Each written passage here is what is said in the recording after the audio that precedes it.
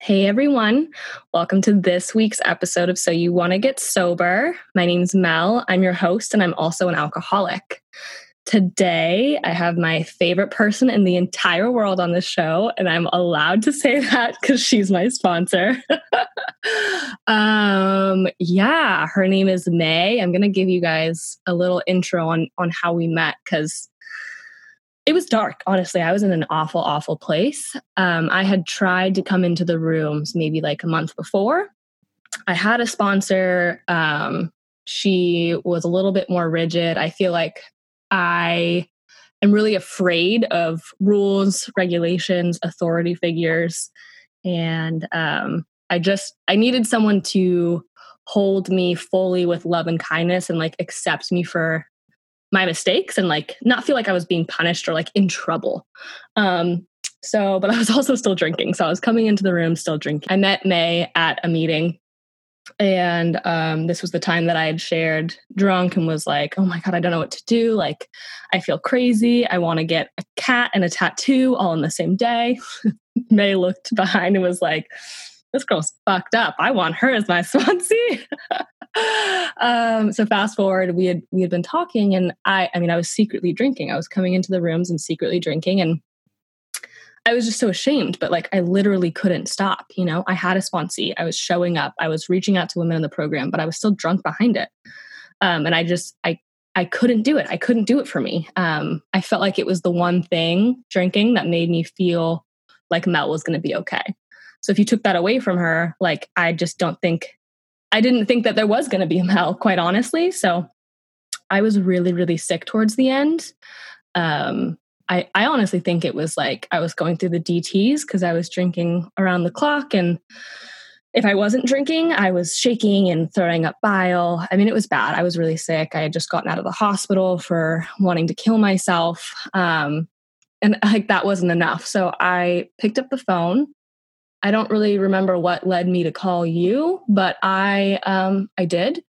And I told her what was going on. I said, look, I cannot stop drinking. I don't know what to do. And she didn't hang up the phone, which to me, I was so ashamed of where I was at that for someone to come in, listen to me and not hang up the phone and be like, it's going to be okay.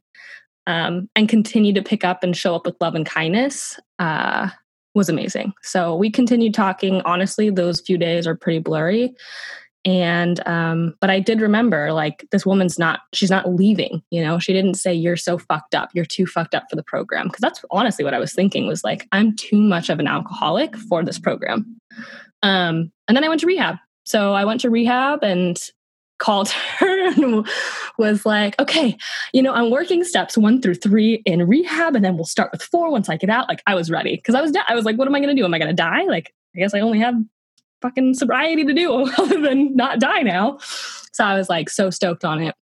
And she's just really held me with the love and kindness that I needed. And I've been able to open up to her in ways that I've never been able to open up before. And, you know, just telling her everything. Like I built a relationship with this woman and I've told her every single awful thing that I've done and the dirtiest, deepest secrets that Mel has held within her. That's made me feel like I'm not worthy. I'm never going to be loved. I'm never going to have friends that love me. You know, I don't deserve a job that I love. Like there's this whole big thing that like, I am not worth it because I'm a piece of shit. She helped me work through that because she didn't leave. And I'm just really grateful for that. And I think sponsorship is probably one of the most important pieces of AA and of recovery, just because you get to build a relationship with someone who really, I think of her as my guardian angel who saved my life. I'm gonna cry again. I want you guys to hear her story. It's so crazy. I see her and there's like, you look at her and you're like, there's no way she's an alcoholic. Like she's fucking beautiful. She has everything. Like I didn't believe it. I saw her. I was like, there's no way. I take it. Like, there's no way. But her story is pretty dope. And yeah, I'll ask you some questions afterwards, but take it away, May. Thank you so much for that thoughtful and kind introduction. You are one of my favorite people too. And I know I say this a lot, but you keep me just as sober as you think that I'm keeping you, being my sponsee. And we'll get more into that, I'm sure. So I'll just start off with qualifying, is what we say in Alcoholics Anonymous. My name is May. I am 33 years old, and my sobriety date is May 10th, 2017. One of my goals was to get sober by 30. So I just made the cut. As you can see, I just celebrated 3 years of sobriety in May. And so I will start by just telling you about my story, what it was like, what happened, and what it's like now. I am pretty normal. It was really, let's just say it was really difficult coming in the rooms and qualifying, quote unquote, for being an alcoholic when you come from a, mid to upper class family, living in the suburbs, parents who are still married to this day, so over 40 years, and 3 other siblings. We're all within 6 years of each other. With that said, though, I truly believe that I was born an alcoholic, not necessarily because of craving substance, but because of my actions and the way that I was feeling and thinking most of the time. I was always very secretive. Secrets were the best thing, and secrets and lying. Just I thrived off of always trying to find ways to get something that wasn't mine, and so manipulating every situation, and also wanting to control everything, which is a lot, of character, not character defects, but characteristics that alcoholics have. Wanting to control, perfection, manipulation. We're really good at that one.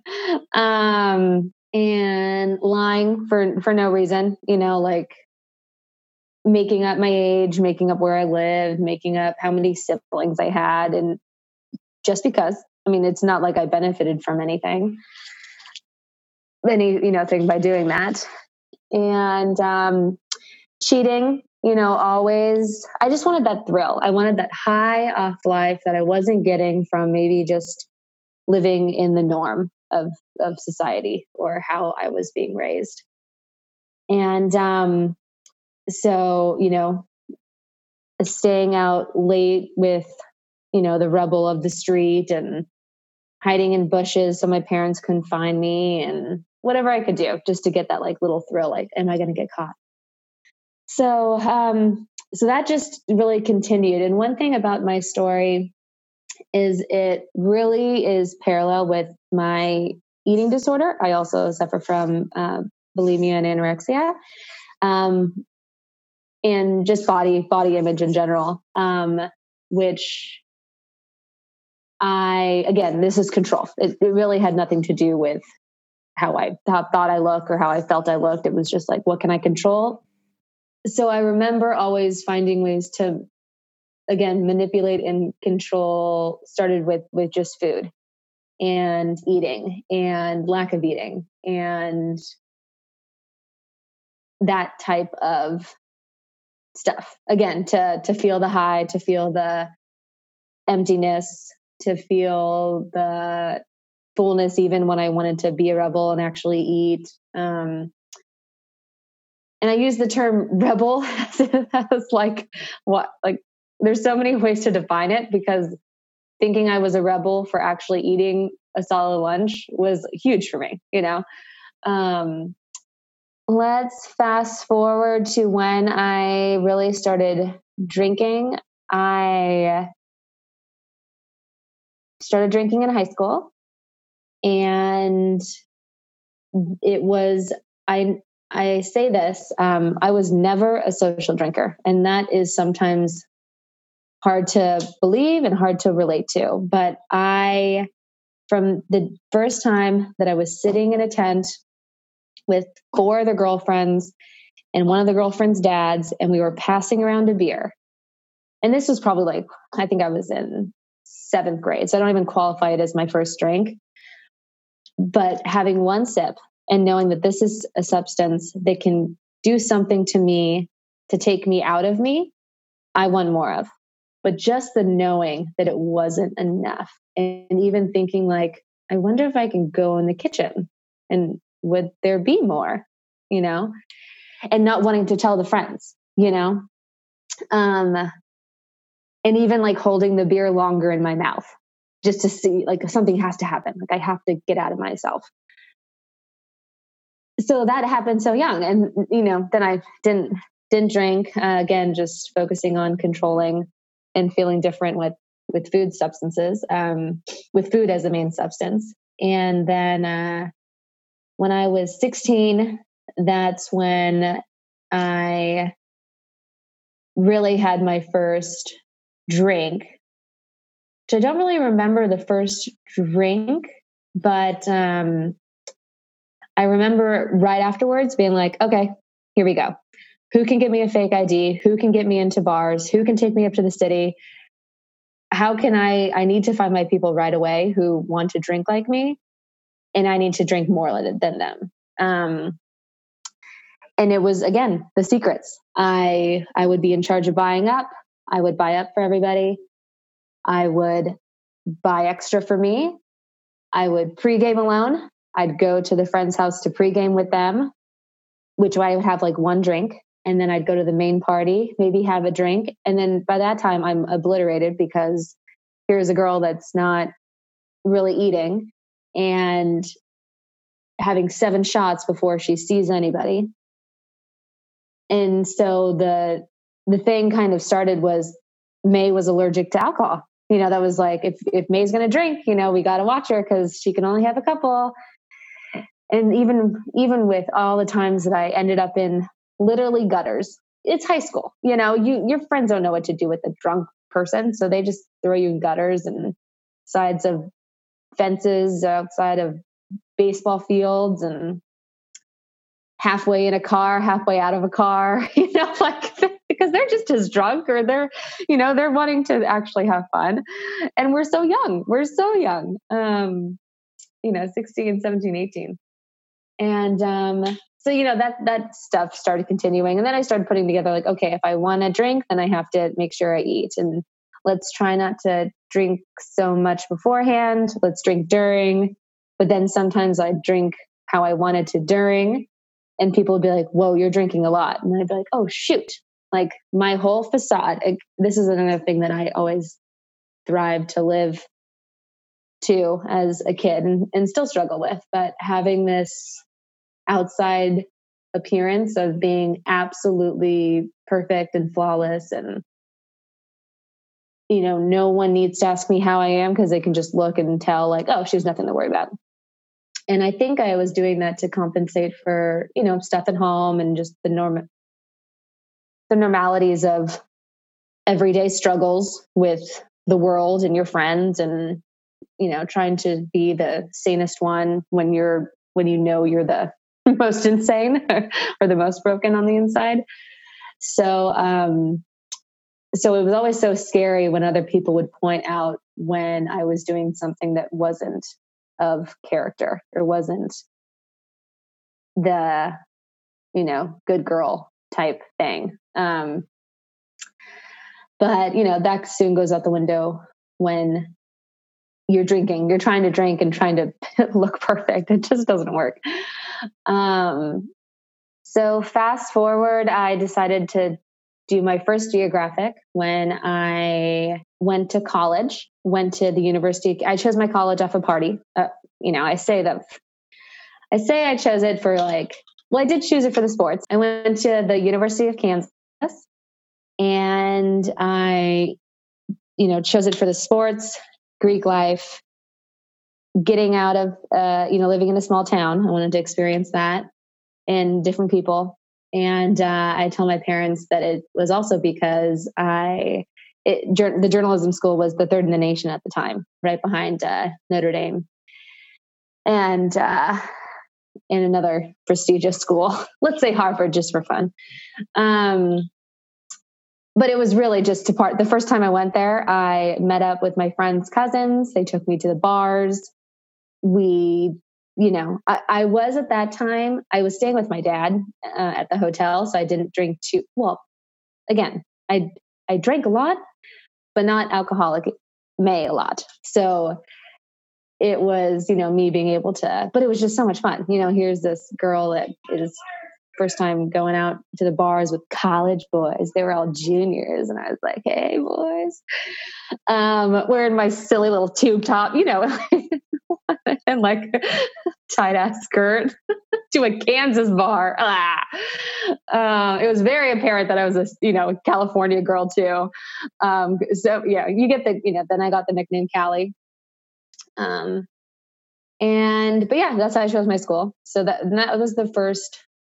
And we say geographic, meaning you leave a place where you've already caused some damage and havoc, thinking that you can arrive to another place to just start over. And that was exactly it. I was like, I'm going to go to Kansas. No one's going to know me. I get to do this. I get to be that. I get to blah, blah, blah. Well, my alcoholism and ED came along with me. So freshman year was really difficult because I ended up being sick at the beginning of the year. So I felt like I missed out at a lot of the bonding time. So how does one make up for that? They have to attend every single party. They have to black out at every single party. They have to sleep with every single, I was overcompensating for being in the hospital for about 2 months.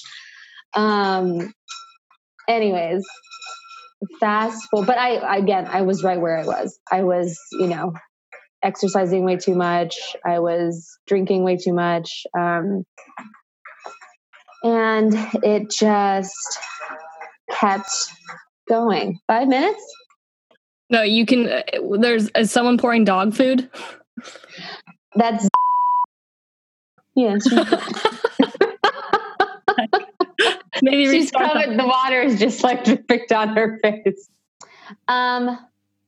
So college, I came with me. And I didn't solve anything. It just, got worse and worse because everyone around you is now drinking the way that you can be drinking. But again, with me wanting to be so secretive, I was still trying to pull that card like, oh no, I'm not drinking tonight.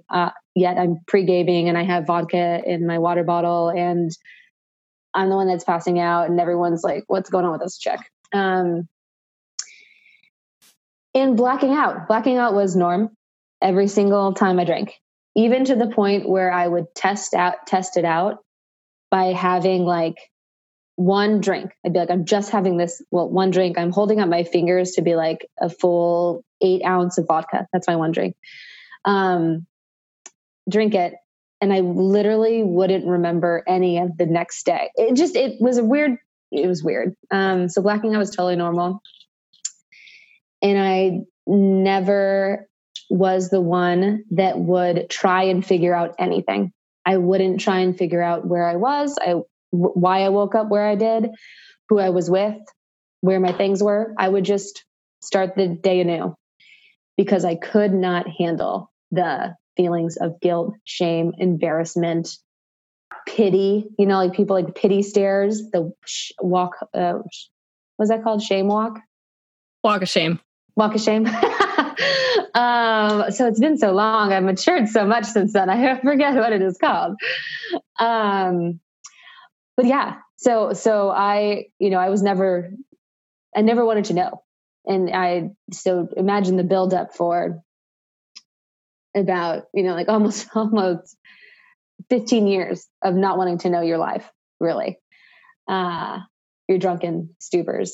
And so college hit some depression when I studied abroad in Spain, another geographic that I tried to pull and tried to go with some high school friends, and that did not work. I was the most depressed, and I didn't know what depression was. Again, I'm this like happy, go lucky cheerleader type girl. So I was still keeping up this huge facade, but I was at that time, gaining weight and hating myself. So drinking even more just to not have to look in the mirror, and bad news bears. Led to, so much blacking out, led to even, sexual assault. And, but again, I was so in I don't need to know what just happened. So let's not think about it. So, and that's horrible with depression, because then you're just this like time bomb waiting to like not explode, but waiting to dig yourself into a deeper depression, like hole. So when I got back senior year, that's what it was. I was alone. I basically isolated myself so much that I lost everything. Don't know how I passed. Don't know how I graduated. I didn't keep any friends. Lost all high school friends too that I had tried to stay with. And so didn't graduate with that, I can't wait to visit this place again, or I can't wait to stay, this is my alma mater. Well, I love Kansas, but I didn't know the people. The people didn't know me. They lost me. So, the life afterwards is kind of the same. Went home, started in an IT company. I was drinking round the clock. I was never not sober, starting from age 20, 21 on. And I would try bits and pieces here if I had to see family or had to make early flights or had to do something where I knew I just physically couldn't if I was drinking, like go to the doctors. Excuse me. But, that's when I started getting in poor relationships and taking geographics that way. So geographics to the Caribbean. I lived there for about a year and worked on ships, did the whole below deck situation. And, they're all alcoholics up there. I don't know. In case someone's listening, totally generalizing. But I didn't even feel like I could keep up with them. And again, I was drinking all the time. So much rum. And then moved to Australia, and then moved to Dallas, and then but again, we come with ourselves. So the first time I got sober was when I was 25, and I did not do it for me. I did it for my brother, is also an alcoholic. No wonder we were best friends growing up. And he basically told me to get sober. And so when my partner in crime is telling me to get sober, I get sober. And yet I didn't. So I treated the first rehab as a spa, massages once a week, personal trainer, personal chef. My poor parents don't know what they like. I have yet to tell them that story. But did not work because, again, I did not get sober for me. That led to, more lost jobs, just me being drunk and pushing down as many feelings as possible. And then I finally started wanting to get sober again when I pretty much got fired from one job. Had a huge bottom. We were celebrating Easter at my grandmother's house. There was going to be like 20 of us there. I had invited friends from Dallas who I had met over in Dallas. And so they weren't going to know anybody. And the night before I was like, I'm not going to drink. I'm not going to drink. It's going to be fine. At this time, everyone thinks I'm not drinking. See, secrets again. So, and yet I wake up the next morning. I'm with a friend too, with one of my best friends. And so we're both not drinking, and then I wake up the next morning, I'm getting dressed, and I find half a bottle of vodka, half a water bottle of vodka, and like a big water bottle. Well, what does one do? You're not going to waste it. you're thinking like, ooh, I could wait until I get home from Easter, but then the whole time at Easter, I'm going to da-da-da. So I know I just had breakfast. That means I can probably drink. So I'm going through all these like insane algorithms in my head and decide to just chug it. Literally this is like 10 minutes before we're leaving. So I chug it and then we go, and in the car, black out, get to my grandparents' house. I apparently have conversations with people, but I don't make it inside. Taken to the hospital, blow a 0.42. Nurse tells me, sweetheart, you should be dead. When I wake up, like 3 hours later or something. A 0.42? I didn't know that was possible. You win. It is. Fuck. I don't know if I want to win this award, but thank you. It was an accomplishment, but again, it did not sober me up for a second. Well, it did ultimately cause me to, then I started getting texts from my family saying like, we're done. We are done. And instead of just jumping into the first action and saying like, okay, then I'm going to go to rehab for them so I don't lose them, it was taking a step back, literally giving myself a month of trying to get off drinking and seeing how I just felt about getting sober, because I'd never done that before. And so then I decided to go to a rehab, and I did it solely for me. I mean, I really didn't ask my parents' permission. I didn't really ask for their advice. It was just, I'm doing this. This is the one I want, and then went, and it saved my life. Ended up staying for 45 days. And even after that, there were still some slips. It took me a while. Because again, it's a disease, and it's something that it didn't start working until I wanted to work on myself, which again, for someone that was shoving down every single feeling and thought and opinion and anything, because of just wanting to be that person that people looked at and said, okay, she has her shit together. It was a lot to unfold. So therapy helped in my recovery so much. I remember with my first therapist, who I was with for most of my sobriety, about 3.5 years. First time I wasn't drinking. I'd not been drinking for a little bit, but I walk in her office and I tell her to sit down, and I just start talking. And I just start literally, like, I blacked out of how I was telling all my stories, but I told her everything. And it was the first time I was able to do that. And the fact that, similar to what Mel was saying, like, she didn't run. She just sat back, and said, I want to work with you. And I was like, oh, hello, and she was probably my first angel before I found, my sponsor.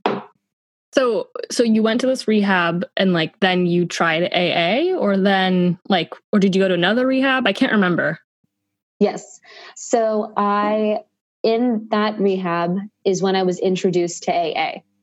The previous rehab, we worked with CBT, cognitive behavioral theory. And the great thing about AA is you do a little bit of both, but it's more structured with obviously the steps. And so again, similar to you, when I was in rehab, I worked, as many steps as I could. And then actually got introduced to my first sponsor while I was there to meet in San Francisco. And this is where I think sponsorship is so important, to find someone that you really relate to, because the person that I was introduced to, I only stayed with her because I thought I would look bad if I didn't go with her, because this nice gentleman in rehab told me to, that she's great and that she needs a sponsee and she'd keep me sober. So I was like, okay, well, I have to do this because, otherwise I'm disappointing people. I'm letting people down. Oh, shame, shame, shame. And this is a woman that literally would have 2 glasses of wine and think she was out of control. How do I relate to that? I'm one that has 7 bottles of wine and can still stand and be like, okay, now I guess I'll try vodka, like what the? So I was not honest with her at all. I was like, me too. Oh, you had 2 glasses of wine. It's like, fuck. Like I literally started having 2 glasses of wine when I was 13, and see in my story, I don't even qualify that as like my first drink. That's like how much of it, I really didn't have my first drink when I was 16 and had the, 4 ounces of vodka in that mixed drink. Like that was my first drink, not the, cold duck I had growing up, not the one thing of beer. And, cause it was never a drink. It was just like a tease, like whatever. So how did you find the sponsor that you have now? You've been with her, what, almost 3 years, right? Yes. So the sponsor I have now, I've been with 3 years. A little over 3 years, I want to say. Yeah, 4 years, actually. Again, I wanted to get sober when I was 30. So that means I started when I was like 28, to really like, okay, let's do this. And so it really took me to get into the rooms and to get through rehabs and to find what I was really wanting to get sober for, which was me and survival and having a life. So how she found me was I started going to this one meeting super late across town to not see anybody, but it was a pretty popular meeting. And they had a really cool format that I liked. And I kept relapsing. I kept getting to, this is like my after my first relapse. And so I show up looking like shit. You can't deny it. Everyone knows when you walk in the door, you're looking at them like, okay, they're a newcomer because they're just finding us, or they're a newcomer because they relapsed. And at that point, I'd been around the room, so people had known me.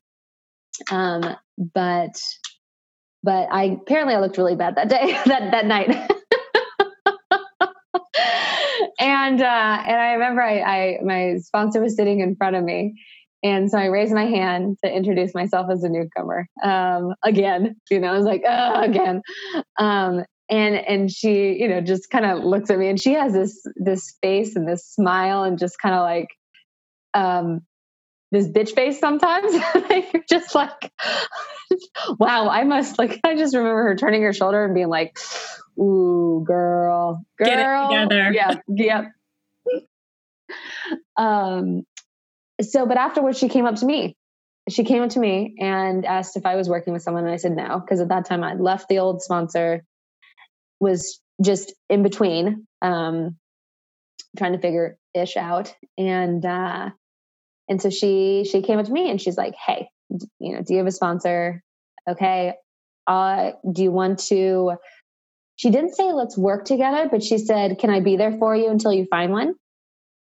Yes. So then she's like, okay, this is what you're going to do. Call me. At this time she was picking up. So she's like, call me every day. We'll check in. And then we'll go from there. And within, I think that was a Thursday. So talked with her Friday, Saturday, Sunday, Monday at work, called her. And, she could either tell that I was about to drink again or what, but she's like, we're working together and we're meeting and starting the steps now. Cause that's what I needed, more structure, or I needed something. And then even with her, it took me two more times of going out. And every time it was me not doing enough work on myself and thinking I had to do work for others. That was my whole problem, is just putting others before me. How do they look at me? How do they feel about me? Not how I felt about myself. And one thing that my sponsor always says is, you are here to save your ass, not your face. And I just love that, because yeah, I need to save my fucking ass. And I don't care. Like, I need to stop caring what people think about me and what I say and what, I just need to do what I need to do to stay sober. So yeah, so we started working together, and she saved my life. Her, and every time I say that she saved my life, she's like, no, it's all HP, and that's higher power, and which I believe is completely true as well. I believe that when you're working with another human being to better their lives, your life, and to ultimately save each other, you're not doing it alone. It's not based off things that I just know or pick up. It's things that God wants me to pick up, to have flow through me, to get to you, to save you in some way. So that's totally what she did for me. And again, being that woman that you just tell everything to, and it's embarrassing shit, my friends. But like, how did you know that she was going to get you, I feel like a lot of people come in, they're like, how do I pick a sponsor? Like, what felt right to you? So what felt right to me was, I weirdly want to say her laugh. She has this infectious laugh that I wanted what she had. She would come in just confident, wearing these awesome cowgirl boots. And then she had this laugh that if you heard it, you might be like, ooh, that's pretty intense. But she owns everything she does. And so it just makes it that much more powerful and lovable. And the fact that she listened, the fact that she never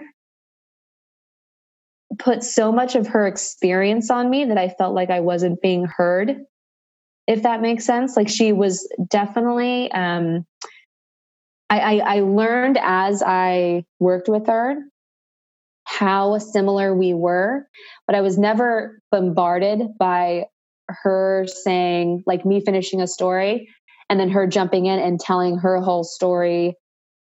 I felt really heard and very understood, and very, like, the space for me just to be was huge. It was huge. And I never had that, not with parents, not with friends, not with coworkers, not with myself. I never gave myself space. And, yeah, so that's how. Yeah. That's awesome. Yeah, I'm reflecting back, and I remember it was your big old diamond engagement ring and your super clear skin. I was like, this bitch. I was almost jealous. I was like, how does this happen? Like, there's no way I'm going to get this big engagement ring and some clear skin and sobriety. And then you wanted me to come out to fellowship, and I was like, who is this woman? She's nice. Is she being like manipulatively nice? And it's like, nope, she was just being nice. And then, yeah, I mean, we sat down, and I think it was really just you listened, and I hadn't thought about it before until you're telling me right now, but you didn't share your whole experience with me after I'd be like, I did this, unless I asked, really, because you wanted to give me that space. So that's good to know, looking back, because there's still I'm listening to your story right now, and I'm like, oh, I didn't know that. And I think that's really important. I hadn't thought about that before, but I mean, just providing that space to be, and then to not walk away, sitting down in Jane's and me just being like, I don't know if I can tell her this stuff because she's going to leave. Like, I'm so fucked up that this person's not going to want to be around me. And you were like, girl, I kept asking you, are you okay? Is this okay? And you're like, just eat your donut. It's going to be fine. I'm not leaving you, And that's so important. Yeah, I completely agree. You want to work with someone who is definitely a me too. The last thing you want to feel in a relationship with a sponsor is alone, or that you can't trust them, because you've probably felt that way your entire life. And that's probably why you might have been drinking. I know for me it was.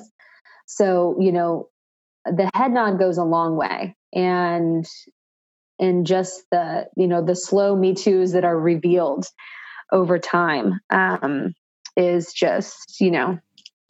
Yeah. And I think the, like you looking so perfect, but then hearing like how much you drank, was just like, oh my God, that feeling that I had coming into the rooms, like I'm too much of an alcoholic. Like I wouldn't have wanted to be with that sponsor who was like, oh, I had 2 glasses of wine a night and I'm off to the races. It's like, fuck off. That's not off to the races. I'll show you off to the races, okay, lady. And like, also you again, like you had what I wanted. I didn't really know what I wanted, but it was, you seemed stable. You seemed nice. You know, the things that you were talking about that were your problems were honest and deep, but they weren't like, I just fucked 3 guys last night and woke up on the bench. It was like, I'm having a really hard time showing up for myself today. I'm working on, asking for what I need. And these were the things that I was like, I looked at you and I was like, I want to be able to show up for myself the way that she's showing up for herself with honesty and integrity, and has almost like not surpassed her past, but has worked through all the like shame of, I just slept with 3 guys last night and I'm on a bench, like that stuff, to work on like the real authentic. And I think that's what really kept me with you in the beginning. I was like, oh man, I do want what she wants. And she seems like she's encompassing her full self. And the engagement ring. That thing's fucking huge.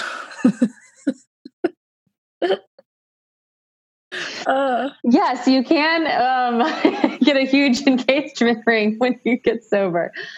Well, to your point, there, of course I have stories where I slept with 3 guys and ended up on a bench, but from working the steps, from being completely honest, open-minded, and willing, and being patient, I have been able to put, like I'm not shutting the door on the past because it is so much of who I am, but it's not what I need to discuss or work on at this moment today. And that's where, being able to continue to work, like now I'm going through the steps again with a focus on like internalizing, like, and really like the connection for everything and with everyone, just diving really deep and, mainly on self. And yeah, I guess, should I talk a little bit about where I am today? Fuck yeah. Yeah. Yeah. Fuck yeah, I will. Well, yeah. So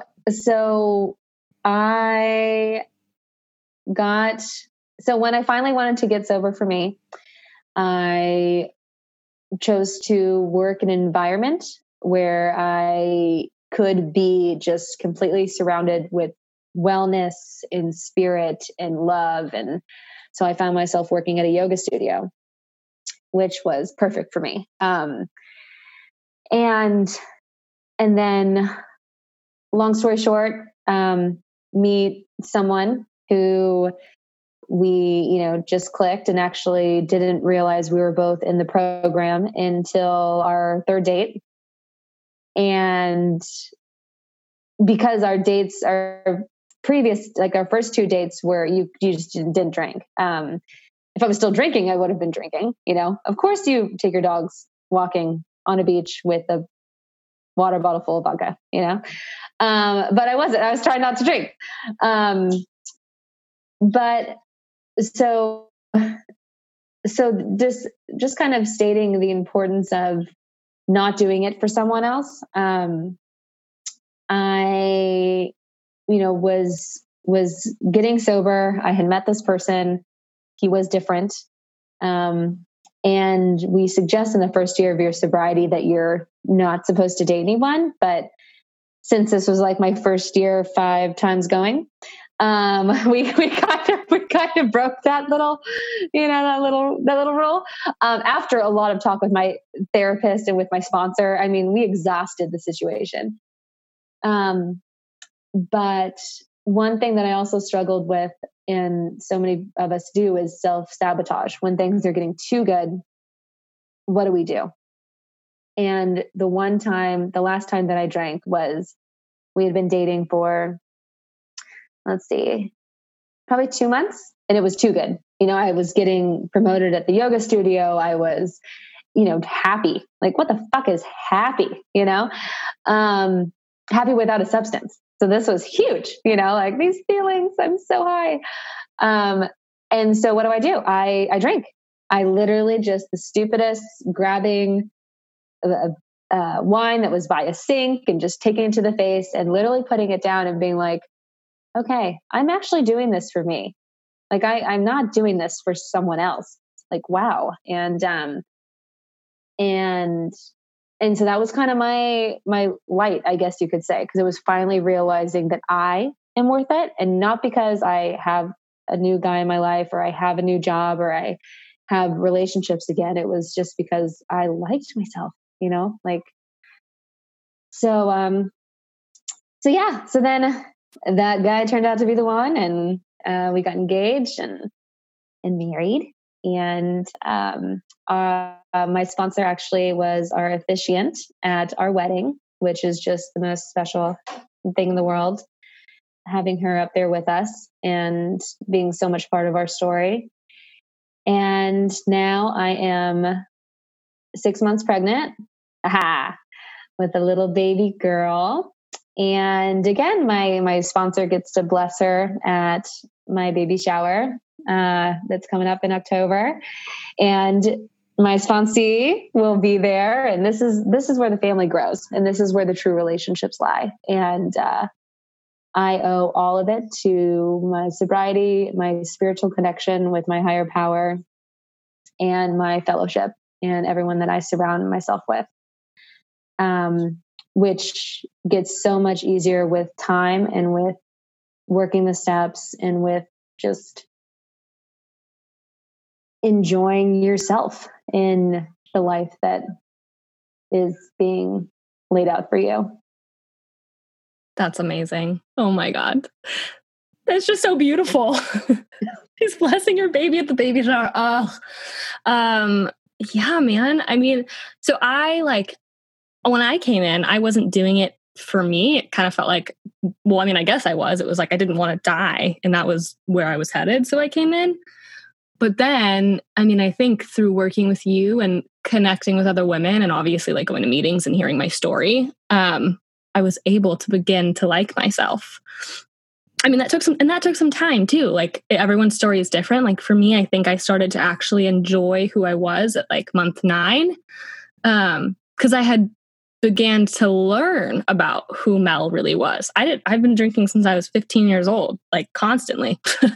There was no real authentic Mel to underneath it all at first. It was like, I have to figure out her quirks and like all the things that I was ashamed of. I actually like, I don't know, I'm a weirdo and I love it. Like I say what's on my mind. Like there's so many things I could go on and on, which isn't like ego. It's just appreciation for who I am. And I don't think that really would have happened if I didn't have the connection to you that I have, because you held me with like the love, the kindness, for me to show up as like my authentic Mel before I even knew who this authentic Mel was.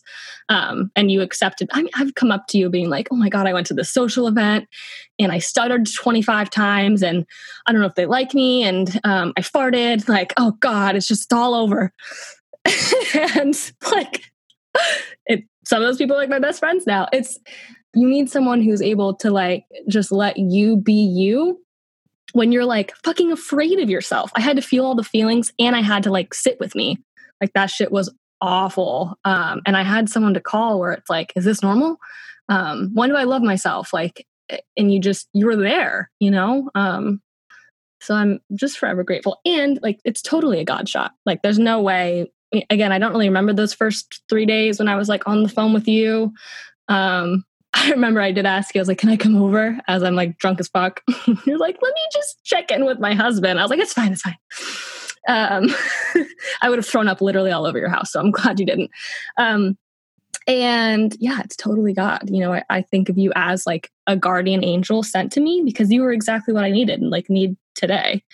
And now, we have this relationship. I mean, it wasn't like I looked her in the eyes and knew that this was it. Like you build a relationship with someone. But there were things that I've mentioned, like she didn't fucking run away, that helped me to stay. And then the relationship was built. So you get to bless my baby and you get to be at my wedding. I'm so excited. So yeah, okay. Well, I could go on and on, but I'm just going to ask you a couple questions before I let you go. So in what ways have you seen me grow the most since we started working together? And then what ways have you seen yourself grow since we've started working together? Great questions. I have seen you, where haven't I seen you grow? I have seen you become more patient. And when I say that, it's more so with yourself. And even if you find yourself saying like, oh, I'm doing this wrong. I'm feeling this way. I shouldn't be doing this. You talk about it, and then you kind of pause, and then you kind of go back and you're thinking, you analyze it, and then you pause, and then you kind of end up saying like, well, that's just right now, like, okay, it's even lessened now that I've just stopped and thought about it. So I think just the having patience and faith in what you're feeling being completely normal and part of human experience is completely it's a gift. It's really just like your awareness to how things, like if you're going to do something, how it might affect you, or after you do it, that's why it affected you that way. And just your curiosity to everything and wanting to continue, it's not wanting to reach perfection or reach certain goals and then be done. And it's just like, what next? What can I do? Just a little next, like not a huge thing. And it's not like you ever feel like you need, you're just working through shit. And it's a lot of stuff that comes with life. But you're just not giving up. And I just so admire that. And sometimes just, reflect back to my young sobriety self where, if someone had shut me down or, said certain things to me, I would be like, okay, where's that vodka? And you're just like, why am I feeling this way? Or just like, I'm sitting with these and I hate it, and talking about it, just talking about it is such a gift, and it's scary as heck. So facing your fears too, which has been something from day one, I think. And yeah, and that's how I've grown, just seeing you as an example of being someone that, yes, doesn't have as much sobriety, but that doesn't mean they have less living than I do, if that makes sense. We come from the same family with this disease, and it stems from the feelings that we all share a little more intensely than others. And we've all learned to cope with it in the same way of numbing. And now we're all on this journey of finding the tools that have worked for other people that now work for us and sharing those. So, I see you come up with tools that work for you. And I'm like, oh, let me try that, and then, oh, it works for me. Let me tell my sponsor. And then it works for her. Like the lineage it goes back and forth. It's not just angled downward. And like all of us just, we're teaching them everything they know. No. It's a back and forth, flow for sure. And yeah, so I know that you've definitely helped me with my eating disorder in the sense that I so admire you, because Mel is just one of those people that, again, she says whatever she wants and she eats whatever she wants, and she doesn't apologize like at all. And for someone who just was so inside her mind all the time with like what she was eating before anything else, like not even enjoying an experience, being with someone who just, loves love or loves, just whatever she's experiencing at that time. And so you've helped me in so many ways. Like when I have a donut, I just think of you and I'm like, this is fun. Like, this is fun. Like, Mel made this fun, or like waffles. So the background behind this is, it's all true, but the things that brought me joy in early sobriety were literally just food. I'd be like, April, we need to go somewhere to do our sponsorship meeting that has waffles. So what if we do like, instead of like a beer tour, we do like a waffle tour around the city. And then we went to Johnny's, like we've eaten everywhere. And she just sits there and watches me like, holy shit, you're going to eat all of that right now? I'm like, fuck yeah, I am. Then I'm ready to do sponsorship. It'll give me the power. But yeah, literally, I remember like bringing you a donut to this meeting and I was like, wow, she's going to be so excited. This is going to be amazing. And you were like, well, donuts are something that actually triggers me. I was like, oh shit. But then I had 2 donuts, so it was fine for me. Anyways, yeah.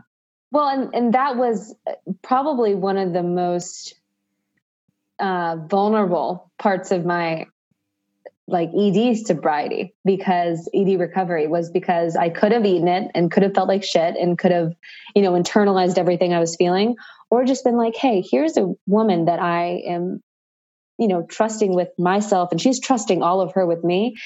Why not just tell her that, hey, I'm still working through this and donuts are extremely triggering. And here, now you have 2. And you got to laugh about it when it comes to certain, like, because I told, and you just held it again, you made space and you were curious, like what other foods? Because I didn't want to feel alone in what I knew I was only the one that was, experiencing this, but you definitely gave me space to, express that, I'm working up to donuts. I'm working up and I've made it. I've had a few. Yeah, I think you even had like a bite at Johnny's. So progress. Yeah. Well, okay, just a couple more questions. What do you suggest to others struggling with addiction and ED at the same time? I suggest talking about it in an AA meeting. Say you come into the rooms and, your first at that time addiction that needs to be addressed is alcohol. I suggest sharing about it. That's where I raised my hand and said, I am going to relapse again. I, am struggling with my ED. I'm doing that, like literally just laid out what I was doing with restriction and everything. And like 3 other women came up to me and said, let's chat. Like here's the context, here's the books, here are the meetings, if you wanted to explore OA or any of those other meetings. I never did. And maybe because just at that time and at this time, I wasn't ready to work 2 programs. I had to just focus on AA. So that could be, I don't see it as a, shut the door on it, but I definitely just get it out there because you're not alone, especially in women's groups. So share it in a women's meeting. Yeah, it's so common. I feel like the majority of the women that I've spoken to were like, I got sober and then I wanted I had this other thing that came up that made me want to control, that feeling of control. Mm-hmm. So it's so normal. And like they say not to bring up outside issues, but so many things are intertwined that it's like, you're going to come in with depression and anxiety, and it's important to talk about those things because people have resources, like you have places to go.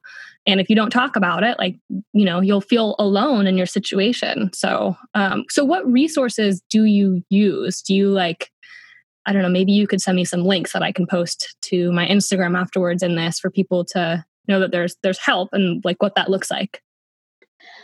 Yes, I found podcasts actually, especially at the beginning when I wasn't really ready to talk about it, but I wanted to hear other people's stories to, get the Me Too's. My head was, I'd literally listen to podcasts all the time.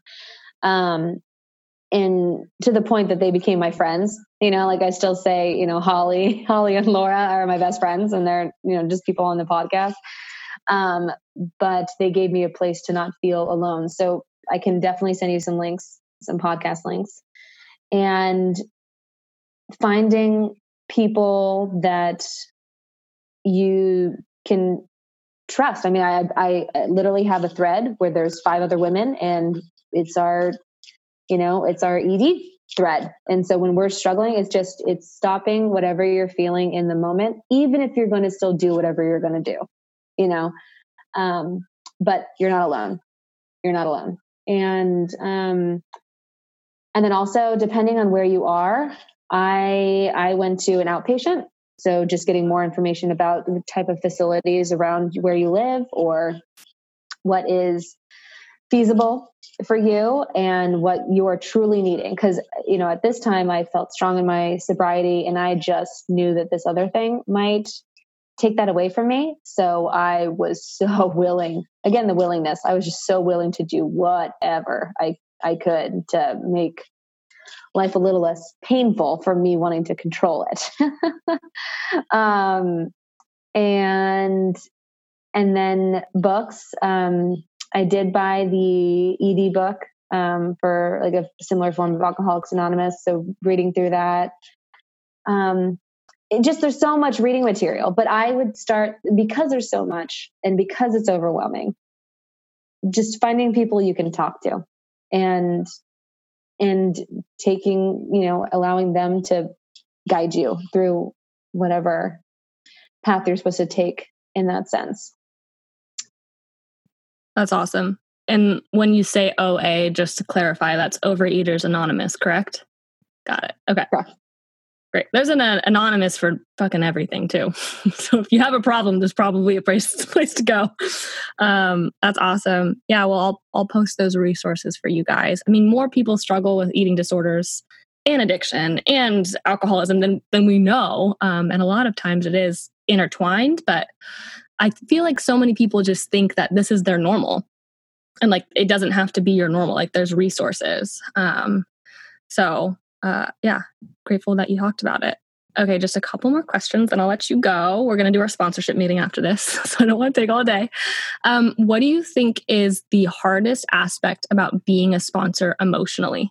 That is a great question, because so often just you have to set boundaries. I found that difficult, because everyone wants more friends. You just want to build your network, and it's so much fun. I want to be best friends with everybody. So setting boundaries for yourself just setting boundaries, and doing your own work. Like if you were saying something that I was feeling a type of emotion towards that isn't natural, or isn't, not isn't natural, but isn't a certain, whatever I was feeling, I wouldn't share that with you. I would, or not share that with you to an extent that now I'm asking you for help. This is when I'm listening, I'm taking it all in, I'm feeling how I'm feeling, and then I'm taking it to my sources, to my resources, and doing my work elsewhere. And so it's really, and there's such it's the finest line of a relationship, because, there's so much respect, and you're literally growing and staying sober with this person, but you can't come to the rescue. I cannot save you by having you come over when you're wasted at night. That's not gonna save you. I can't force you to go to 90 meetings in 90 days, even though that's what I suggested, and you said you were willing, and that's how I got sober. I can't, there's no forcing in this relationship. So sometimes that's really hard, because you're loving this person so much that you're just wanting, it's like a parent relationship. You're just like, oh, why aren't they listening? But then you're like, you didn't listen. Like, I wasn't listening to my sponsor. And there's a reason for that, because you need to learn whatever lesson you're going to learn without another human being controlling you. So, or trying to control you. And yeah, so it definitely takes some pausing and some, again, working on self so you can better be there for others. Totally. No, I agree. And I mean, looking back, I think what was helpful is that even when I was making mistakes, you being like, hey, don't forget to call. But there was no like, you haven't been calling every day. Like, you need to get it together. Or like, some people do really need like an authoritarian structure. Like, you call me at 9 a.m. every single day because it shows this, it shows you're accountable. And like, those things are true, but like, I wouldn't come back. Like, that scares me. So you being like, hey, I really want you to still call me every single day. I'm like, oh shit, like, I'll work on it. I hear you. Because that's just how I operate. So I think it's just really important to get the sponsor that's going to use the emotions that you need. And what I needed was like love, kindness, and compassion. Even when, I wasn't doing 90 meetings in 90 days. I hope my sponsee doesn't fucking hear that. Don't listen to me. Do 90 meetings in 90 days. Mom, I did it. Well, okay. I'm just going to ask you one more question. So I see our relationship kind of as like sister, guardian angel, mom, God. Like, you're literally all four of those things in one. Less mom. I'd say like sister, guardian angel, and God. In your own words, how would you describe our relationship, and how does it differ from your relationship with your sponsor? You can think about it. Yeah, good question. Well, I definitely see. Hold on, I'm going to sneeze. Am I going to sneeze? Okay, I'm not going to sneeze.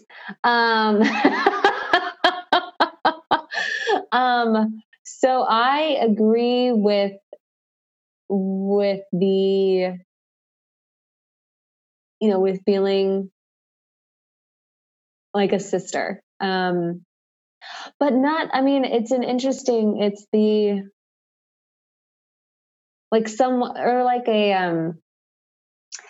I don't know why this is so hard to just describe, like, I don't think I would ever have, screaming open fights with you, because that's what I have done with my sister.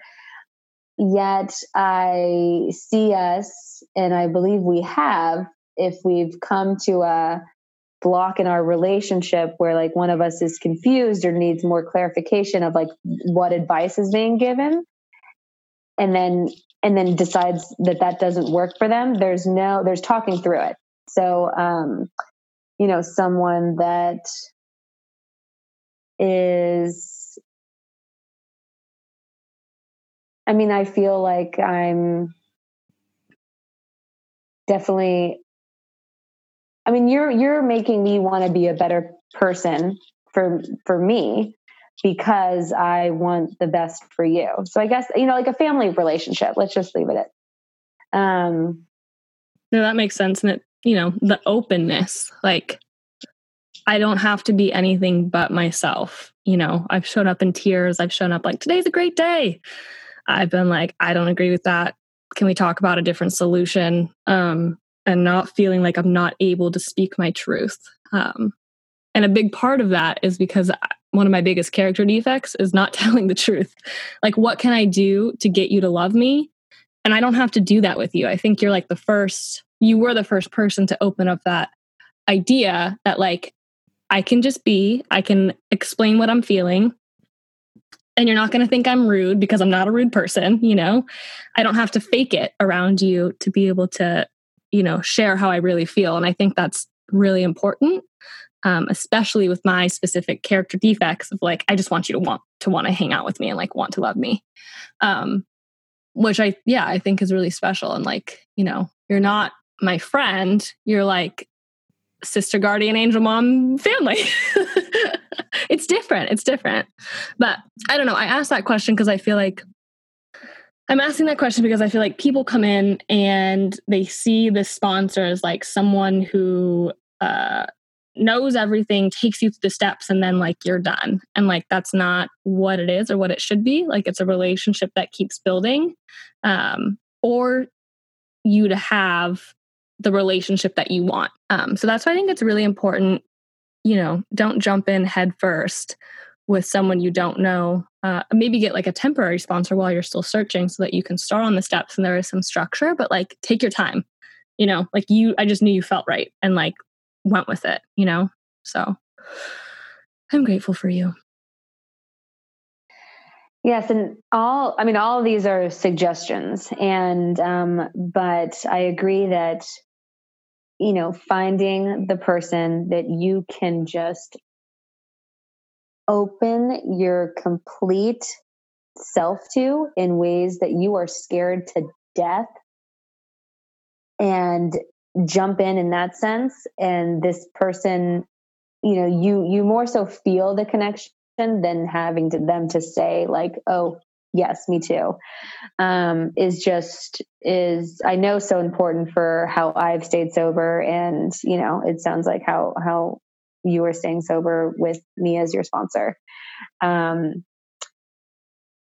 So, and again, that's just a preference for how I wanted my relationship with my sponsor. I wanted it to be something more than just a person that's walking me through the steps, keeping me sober.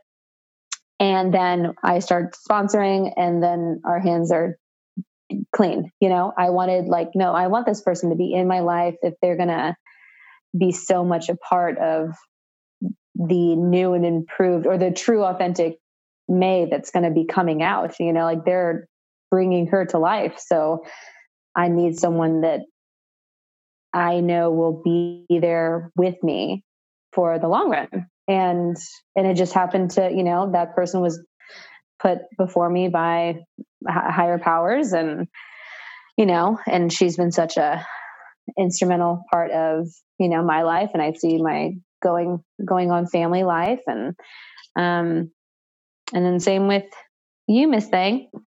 Yes. And I feel like I've gotten some comments from the past couple episodes where they're like, I feel like I'm never going to have these relationships with women. And I mean, I didn't. Like, I fucked up all my relationships before I came into the program because I wasn't my real me, but I do have this. And like, I want my listeners to know that a strong relationship with your sponsor is available. Like, you can have something fucking incredible too. And I feel like people, they just don't know what it is, or who, what the deal is, but like, this is an option. And like with direction from thinking about, your story, what you want, and listening to stories, and direction from your higher power, like it will happen. So. And then just one thing to add to that, with so many of us come into the rooms not knowing how to have relationships with anyone, since they've all been shaded or shadowed by substance. So don't think the most confident woman in the room is confident. Like, even if they're seeming so well together, like how Mel describes me, I am still to this day terrified to share. Like, raising my hand in meetings gives me the shakes. Like, I seriously have to share in my mind first before I raise my hand. And that's something I'm still working on. But she would never know that. But if she shared about like, hey, I am terrified of women and I'm in a group of women and I'm going to just share about it because I feel awkward. Do you know how many hands would be raised and heads would be nodding? And I mean, all my bridesmaids, besides family, were women from the program. Were women, my best friends I've met in the last 3 years. And that's probably 2 years, because the first year I was still so like, don't talk to me. But 2 years, and I have these solid friends who like know everything. And this is coming from a woman who, drank every relationship she had down the drain, and, never thought another human being would ever be a friend. Like, didn't even know what friend meant. So women are freaking beautiful and strong and powerful. And we just got to keep supporting each other in this crazy sober world and sharing, be vulnerable. Because, when one of my best girlfriends, when I shared about my ED being, in parallel with my alcoholism, her hand flew up and I was like, done. And, she's the best friend. Like, that's just because I shared about something that was terrifying to share. Yeah. Yeah. And I remember telling May, being like, I don't understand how you have these friendships. Like, that's not going to happen for me. And you were like, just be patient. It'll happen. And I want to be like, fuck off. You don't know me. You don't know how fucked up I am. But yeah, woe is me. But yeah, I mean, really just, you told me in the beginning, if you just show up with how, which is honesty, open-mindedness, and willingness, like your life will expand. If I just kept showing up with all, my quote unquote baggage and sharing about what was actually happening, like other people are going through it too. I'm not terminally unique, So, I can't thank you enough. And I do have those friendships today. Like, that's the thing. Like, it unfolded exactly how you said it was. Damn it. What the hell? She was right. Winning. All right. Well, those are the only questions I have for you. Do you want to jump off and do our sponsorship meeting? Let's do it. You got to get to work. Okay. All right. Well, I'll see you guys next week. And thanks for listening.